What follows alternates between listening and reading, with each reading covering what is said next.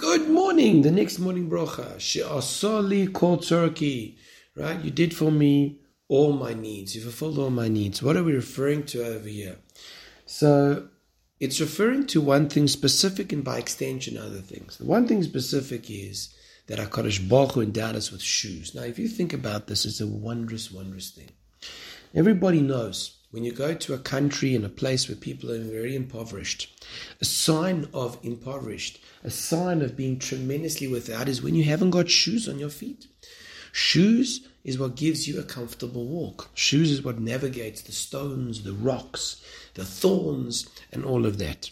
And HaKadosh Baruch Hu gave us material in this world to provide us with shoes. Unbelievable when you see that cow and you see that skin. You say HaKadosh Baruch Hu created that so that you would have comfortable shoes.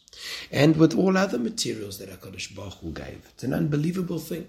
Thank you, Hashem, that you put shoes on my feet. I don't have to walk on the thorns, the pain, sore, and stones, etc.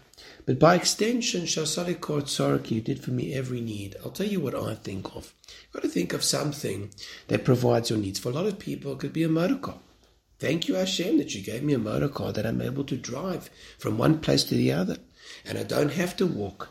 And I don't have to necessarily struggle and waste time. I can go quickly. I can be in my own domain.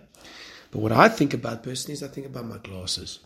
Because, thank God with my myopic vision, which is extremely strong, HaKadosh Baruch Hu in His chesed gave me glasses to be able to see, to be able to read, to be able to drive, to be able to engage with people, to look at people and understand them a little bit better than I would be able to if I didn't have that.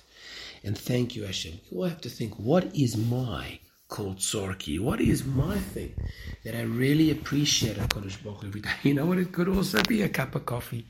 For a lot of us, a cup of coffee in the morning, oh wow, it must change your whole day. Have a beautiful, wonderful day.